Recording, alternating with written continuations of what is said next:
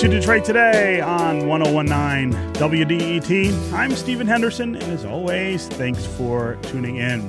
Next Thursday, April 19th, we've got a Smart Politics Happy Hour planned. You can join me, the Detroit Today team, and other WDET listeners at the Hamlin Pub in Shelby Township, where we're going to have smart conversations about politics, policy, news, and issues. We're going to be there from 6 to 8 p.m. We'll talk about transportation and infrastructure, education, this year's race for governor. I also want to talk with folks in Macomb about Macomb County and in the role that it played in the 2016 presidential election. I still get questions from people around the country when I travel about Macomb County and what happened there in November of 2016 that went a long way toward making Donald Trump the president of the United States. I would love to hear more from folks in Macomb about the choices that they made at the ballot box that year, why they did it, and how they think things are turning out right now. A little later in the show, we're also going to talk about real estate here in Southeast Michigan and the apparent scarcity of starter homes, the new built, sort of moderately priced homes that a lot of families make their first home purchase. There is apparently not a lot of those houses being built right now or sold, creating a sort of opportunity gap for those families. We're going to have J.C. Reindl, who's a business reporter at the Detroit Free Press, here to talk about that issue. But up first, we have become accustomed to the weekly news cycle being interrupted by the quarter turn of information about Robert Mueller's investigation into the 2016 presidential election. But this week saw a real blockbuster emerge. FBI agents raided President Trump's personal attorney's office in New York, reportedly seizing documents related to the president's affairs with two women. That's awfully close to the president himself, a fact which is reflected in Trump's response. He has fired off an angry series of tweets practically accusing Mueller of treason.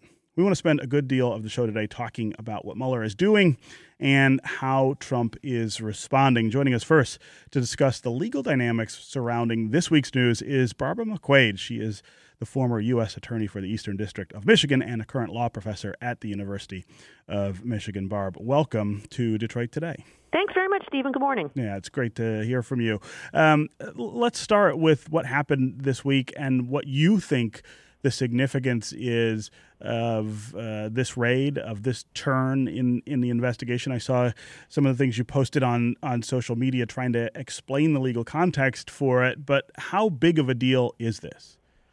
Well, it's interesting because it appears from the reporting that the purpose of the search warrants at the offices of Trump's lawyer, Michael Cohen, is to find evidence against Cohen relating to his role in payments to Stormy Daniels and Karen McDougal to keep them quiet. Could be campaign finance violations, bank fraud violations, et cetera, against him. But what's interesting there is that by looking in those files, they may stumble upon other files and other records that could implicate President Trump. Now, normally, such things are protected by the attorney-client privilege, but there's an exception to the privilege for evidence of crime or evidence of a fraud. And so if they were to find something like that, they could be used against President Trump, which may be why he is reacting so hostilely to the search. Yeah. We have seen Robert Mueller sort of move against several different kinds of characters and players in this saga. Robert Cohen, or Michael Cohen, is a very interesting person in and of himself. How close he is to the president. I read a piece this morning that talks about how he's not just the president's personal lawyer, but that this is someone who has been part of the Trump organization for a really long time. And so the question, I guess, is how far this investigation goes sort of back into the president's past to try to find evidence to bring charges. Well, there's been media reporting that Michael Cohen was involved in attempting to negotiate building a Trump Tower in Moscow, in reaching out to the Putin administration and working with Felix Sater, who is another Trump advisor on matters with Russia. So all of that could be relevant because to the extent it suggests financial relationships with Russia that created a situation of leverage over President Trump, or to the extent he was engaged in, assisting Russian oligarchs in money laundering and criminal activity, could expose the president to blackmail. Even if it goes back some years, I think all of that could be very relevant to Robert Mueller's Russia investigation. Yeah. When we are talking about this investigation, of course, we have to talk about the president's response to it, which has been consistently pretty hostile. Here, he is basically accusing Robert Mueller of treason. He says this is an attack on all of us. As a former U.S. attorney, how do you take that kind of accusation here? Well, I think it's nonsense. It's either one based on ignorance or based on the best defense is a good offense, because attorneys' offices are searched rarely, but they are searched from time to time. And in fact, there is a detailed protocol within the Department of Justice for what you do when you conduct a search on an attorney's office. Because of the sanctity of the attorney-client privilege, there are a number of procedures you need to go through if you're going to search it, including very high-level consultation and approval from the Department of Justice, a plan for how you're going to look at the material, creating a separate privileged team that's going to review the material separate from the prosecution team, and then when privileged material is identified, sharing it with a court for a determination as to whether it meets that crime or fraud exception so that it can be shared with the prosecution team. So I don't think it's an assault on American democracy. I think they are following this very carefully balanced protocol so that attorneys can't be used as a shield for criminal activity. So one of the things that I hear from people who are somewhat skeptical about what Robert Mueller is doing is that this whole idea of a special prosecutor being appointed to do these kind of things, it starts with one thing, and then it seems to sort of creep around to lots of different things that don't seem immediately connected to the initial issue. And so here, I've heard from folks who say this was supposed to be about Russia's involvement in the 2016 election and whether the president's campaign played a role in that connection in some way. Now we're talking about porn stars and payoffs to porn stars. Can you help the listeners understand how we got here and how that connects or doesn't connect to this initial inquiry? Well, you are right that so often we see these investigations creep into other areas, just as we did with President Clinton. But the idea is sort of this plain view doctrine that if a prosecutor is looking at one thing and finds evidence of other crimes in his plain view during the course of that investigation, he shouldn't just ignore it. Even the scope of Robert Mueller's mandate is that he's to investigate links to Russia and the Trump campaign and also any matters that arose or may arise during the investigation. Now, it does appear that Robert Mueller brought this to the acting attorney general in this case, Deputy Attorney General Rod Rosenstein, and said at some point either Mueller advocated for this or Rosenstein decided this matter really is outside the purview of what Robert Mueller's task is here as the special counsel. So we're going to take this and hand it off to the U.S. Attorney's Office for the Southern District of New York, which would be the appropriate place to look at that. That's where venue is.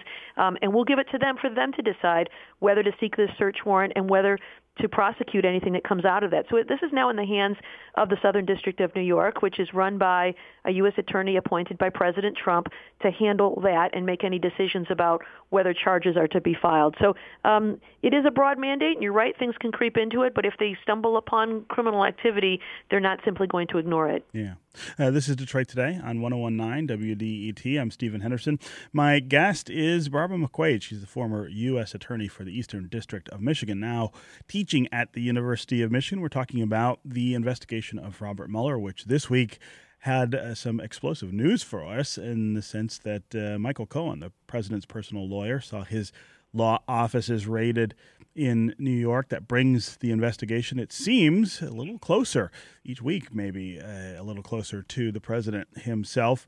We want to hear from you. What do you think about this raid on Michael Cohen's offices? What do you think about the Mueller investigation more broadly? Do you think it is pursuing leads and getting us to a place that we need to know about what happened during the 2016 presidential election? Or do you think this is something that's gone sort of far afield and is sprawling out over issues that don't have to do with that 2016 election? Do you think maybe we need to revisit that special counsel statute that allows for this kind of investigation to take place? If you want to join the conversation, give us a call. 313-577-1019 is the number on the phones. That's 313-577-1019. You can also go to the WDET Facebook page and put comments there, or go to Twitter and hashtag Detroit Today, and we will work you into the conversation. Let's go to Scott in Novi. Scott, welcome to Detroit Today. Hi, how are you doing, Steve? And good. How are you? McQuaid.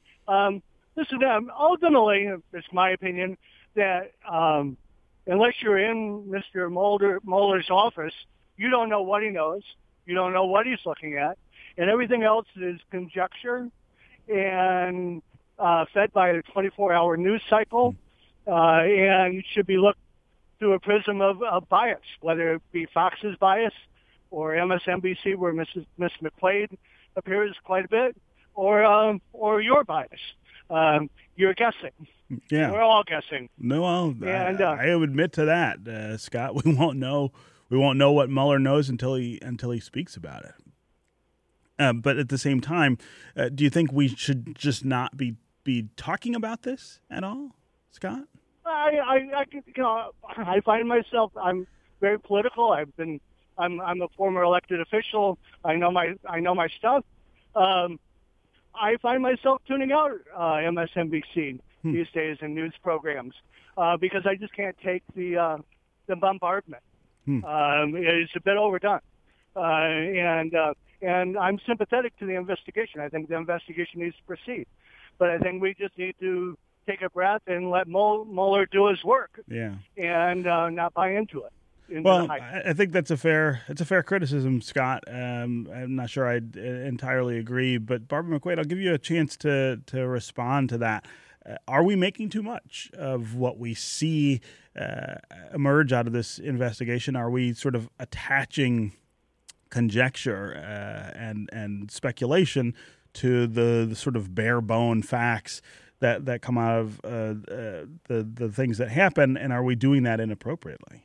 Well, I think Scott makes a very good point, which is we only know a tiny portion of what Robert Mueller knows, and there's lots yet to come. But I think the public interest in this is so great that we can't help but want to know more about it, want to discuss it, want to understand its significance as facts roll out in real time. And I think an engaged citizenry has a responsibility to do that. I agree that there are many people who will make conjecture and speculation based on those things. I try to stick to the facts, but no doubt we all have our biases and our worldviews that creep into our views, but I think that that is part of being a politically engaged member of a democracy. Yeah, and I think it's worth noting that what we're talking about is what actually happened this week. I mean, the idea that the president's personal attorney saw his offices raided is significant certainly in the context of history, in the context of other investigations like this. I don't know that we need to conclude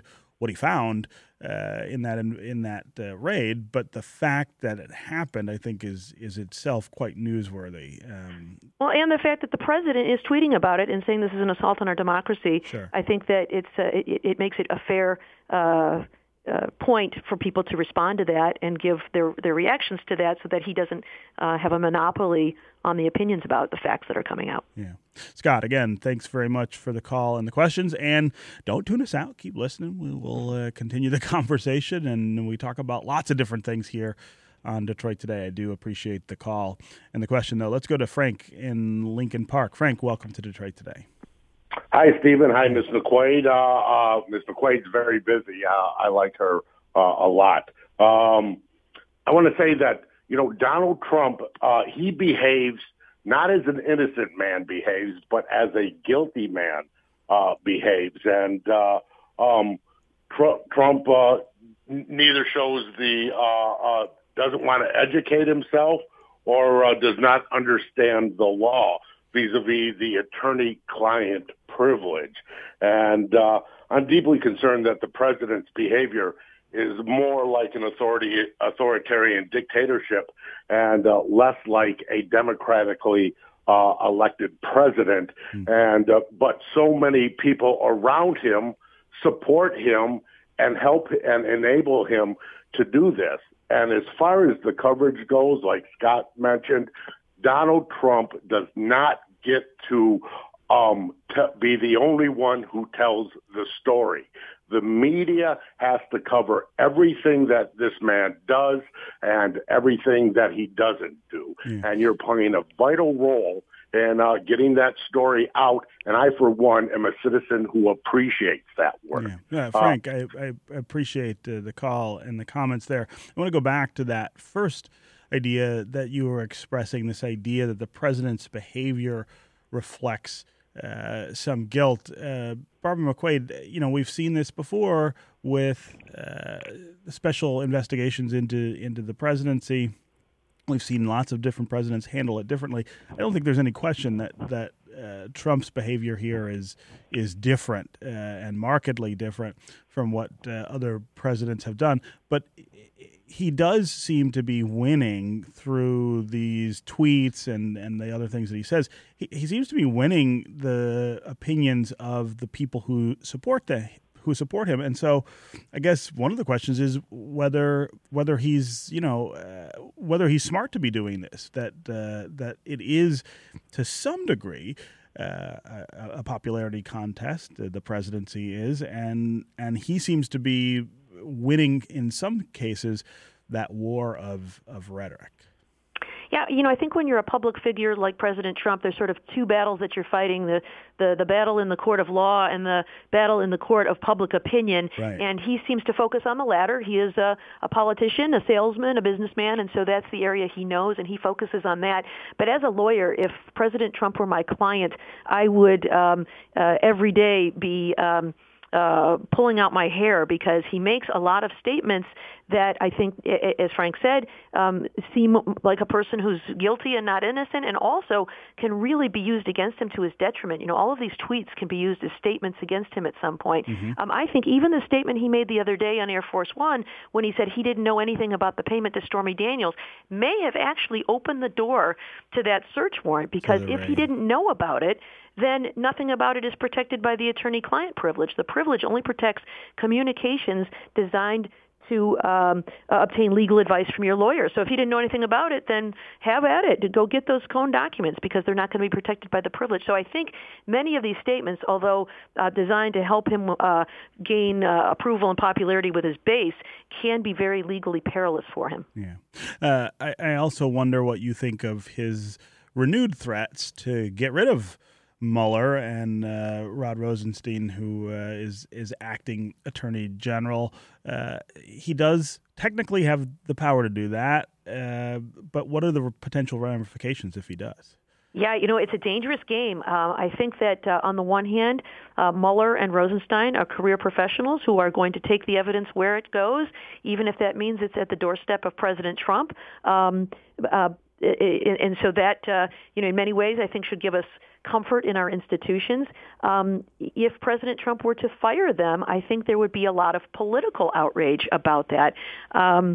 But whether it becomes necessary for him to do it to self-preservation, I guess maybe that's a political risk he would be willing to take. But just as we saw with President Nixon in the Saturday Night Massacre, that kind of spelled the end of his presidency when he fired the independent counsel Archibald Cox. So, I think it would be a very dangerous step for him, but I suppose he also has to measure that against the likelihood that they could get too close. Now, does that mean a successor would do something different? I mean, he would have the ability to appoint a new deputy attorney general. That person would then appoint a new special counsel. So I don't know that the investigation is going to go away just because he fires these people. He might be able to put someone in place who's a little more favorable, though, and who could, deny approval for certain charges Sure. and the like. So he could put someone in there who's a little more friendly to him, I suppose. Yeah. Okay, let's go to Rhonda in Troy. Rhonda, welcome to Detroit Today. Good morning. Hi, how are you? Good. I read an article this morning in The Atlantic because people keep throwing around the phrase constitutional crisis. Uh-huh. And so I really wanted to understand what that meant. And the Atlantic article says that it's possibly two things. One in which we have rules in place and people don't adhere to them, or that we don't have rules in place, and that those are two ways that we get thrown into a constitutional crisis. And I was wondering if Ms. McQuaid could address what constitutional crisis means and how would we deal with that if should that arise. Yeah, great question, Rhonda. I appreciate the call. Go ahead, Barb, address that issue. I agree with Rhonda that it's a phrase that gets tossed around an awful lot in the media, and I'm not sure it has a strict definition, but I think when there is a standoff between the separate branches of government, that could create a constitutional crisis when, one side violates the other's powers. And so, if the president, I think, were to fire these people who are investigating him, I think that could perhaps fairly be described as a constitutional crisis, because that would perhaps prompt a call for impeachment. I think if President Trump were to defy a lawful order of a court, that could be considered a constitutional crisis that could perhaps require a judge to consider holding the President of the United States in contempt. Mm-hmm. So I think when you have these conflicts between different branches of government that cannot be resolved amicably, and usually they do. Usually they work things out. This idea of Robert Mueller wanting to interview President Trump. If he doesn't agree to it, he can issue a grand jury subpoena. If President Trump defies that, he could potentially be held in contempt of court, and Robert Mueller would have to go to court to get an order on that. Would President Trump continue to defy that order and have marshals have to go arrest him? I mean, I think that could constitute a constitutional crisis when it comes to a head like that. I don't think we're there yet, and I think people like to talk about it, but I think that is what I would consider a constitutional crisis. I'm not sure there's one agreed upon definition. Sure. The other kind of crisis that I could see emerging from this is, let's say Mueller concludes his investigation and finds all kinds of things that he thinks the president has done wrong, but because he can't technically indict the president while he's sitting, refers these things to Congress, which is the place where that kind of litigation would take place, and they do nothing. If these are very serious charges, if they are charges that have to do with interference in elections and things like that, it would seem to me that laying that in the lap of a Congress that is of the same party and doesn't seem particularly energized about going after this president, it would seem that would constitute some sort of constitutional crisis as well. Mm-hmm. Yeah. Okay, let's go to Charlie in Royal Oak. Charlie, welcome to Detroit Today. Hi, thanks for taking my call. Well, you kind of just asked my question. I mean, if Congress isn't willing to impeach him, what next? Is there anything left? I mean, is he obligated to hire another special prosecutor? And if he does, I mean, I would expect he'll be a marshmallow that, won't do anything to him anyway. Yeah. I mean, what would happen, Barb, if Mueller finds wrongdoing and doesn't charge that wrongdoing, but sends it to Congress and nothing happens?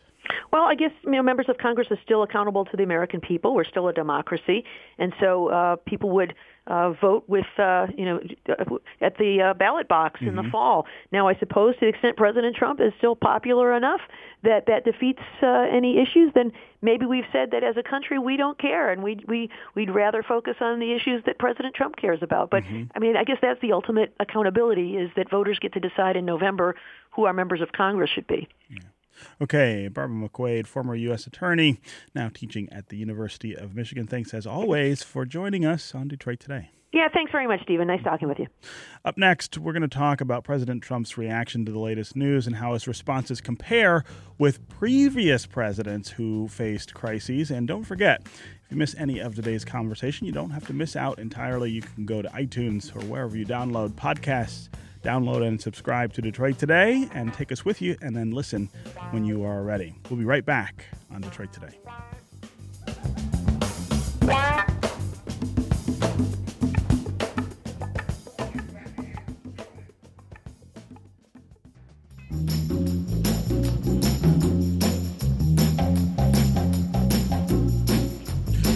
You're listening to Detroit Today on 1019 WDET. I'm Stephen Henderson, and as always, thanks for tuning in.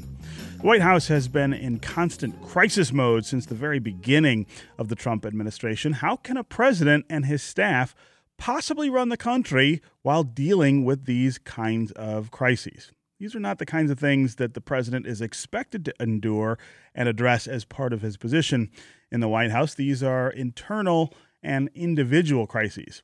And of course, this is not the first president or White House to have to juggle the stresses of running a country with the stresses of self-made scandal. Think of Richard Nixon and Watergate, or Bill Clinton and his scandals surrounding the extramarital affairs that he had.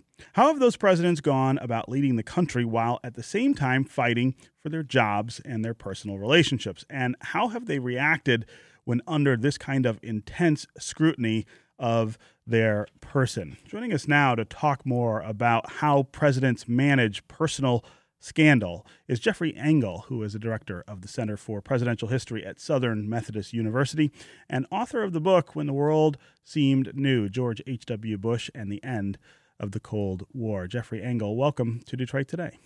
Hi, good to talk to you again. Yeah. So let's start with this idea of the Trump White House and the turmoil it has been in almost since day one.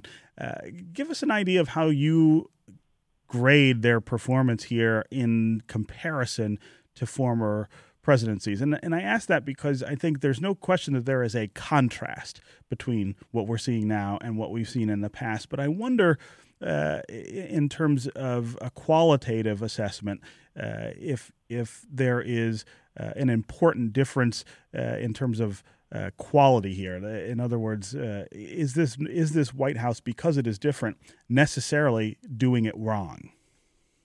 Well, let me give you the professional historian answer, and then I'll give you the political observer / citizen answer. Mm-hmm. The professional historian answer is we need to ask how we're going to measure chaos, because over the first year and a half of the Trump administration, we've seen an unprecedented, and I use that word very cautiously, but it's accurate here, unprecedented turnaround and turnover of high-level staff. We've never seen an administration lose this many White House or cabinet-level officials this quickly, especially at a time where we've also never seen an administration not fill many of the positions that are typically filled.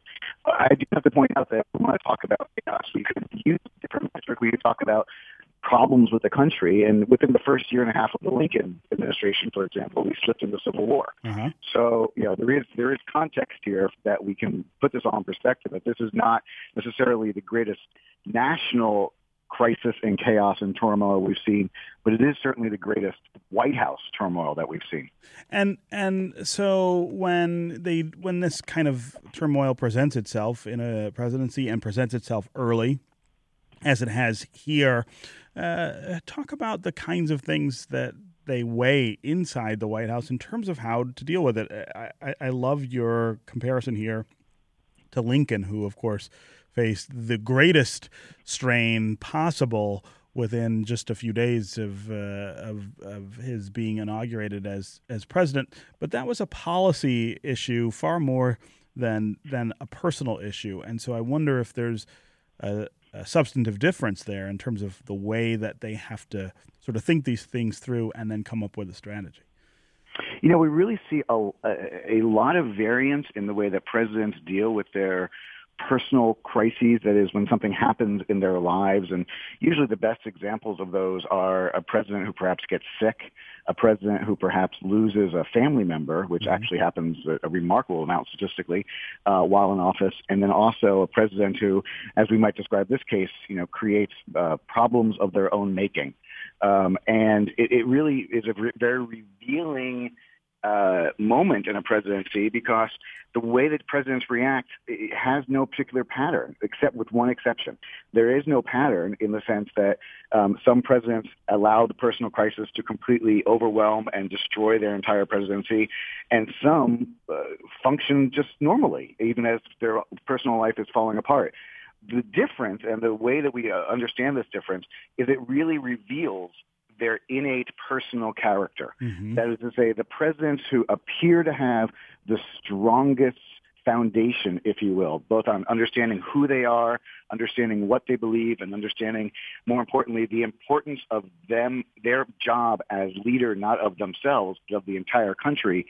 Those are the ones who, frankly, can put their personal crises aside. Again, Lincoln is a great example. Not only does he have the Civil War, he has a dysfunctional family life in many ways, but also, more dramatically, he loses a child in the middle of the war, and by all accounts, suffered personally, but nobody who worked with him saw any particular difference in his working, in the way that he was paying attention to conducting the war during that time. And I think that's a testament to Lincoln's great internal strength. We've seen other presidents, on the other hand, Andrew Jackson leaps to mind, who, when they had a personal crisis, essentially allowed it to overwhelm everything that they did. The entire workings of the government, in many ways, in the first 2 years of the Jackson administration came to a halt because he could not allow the personal vendettas of his life to be separated from the political problems of his day.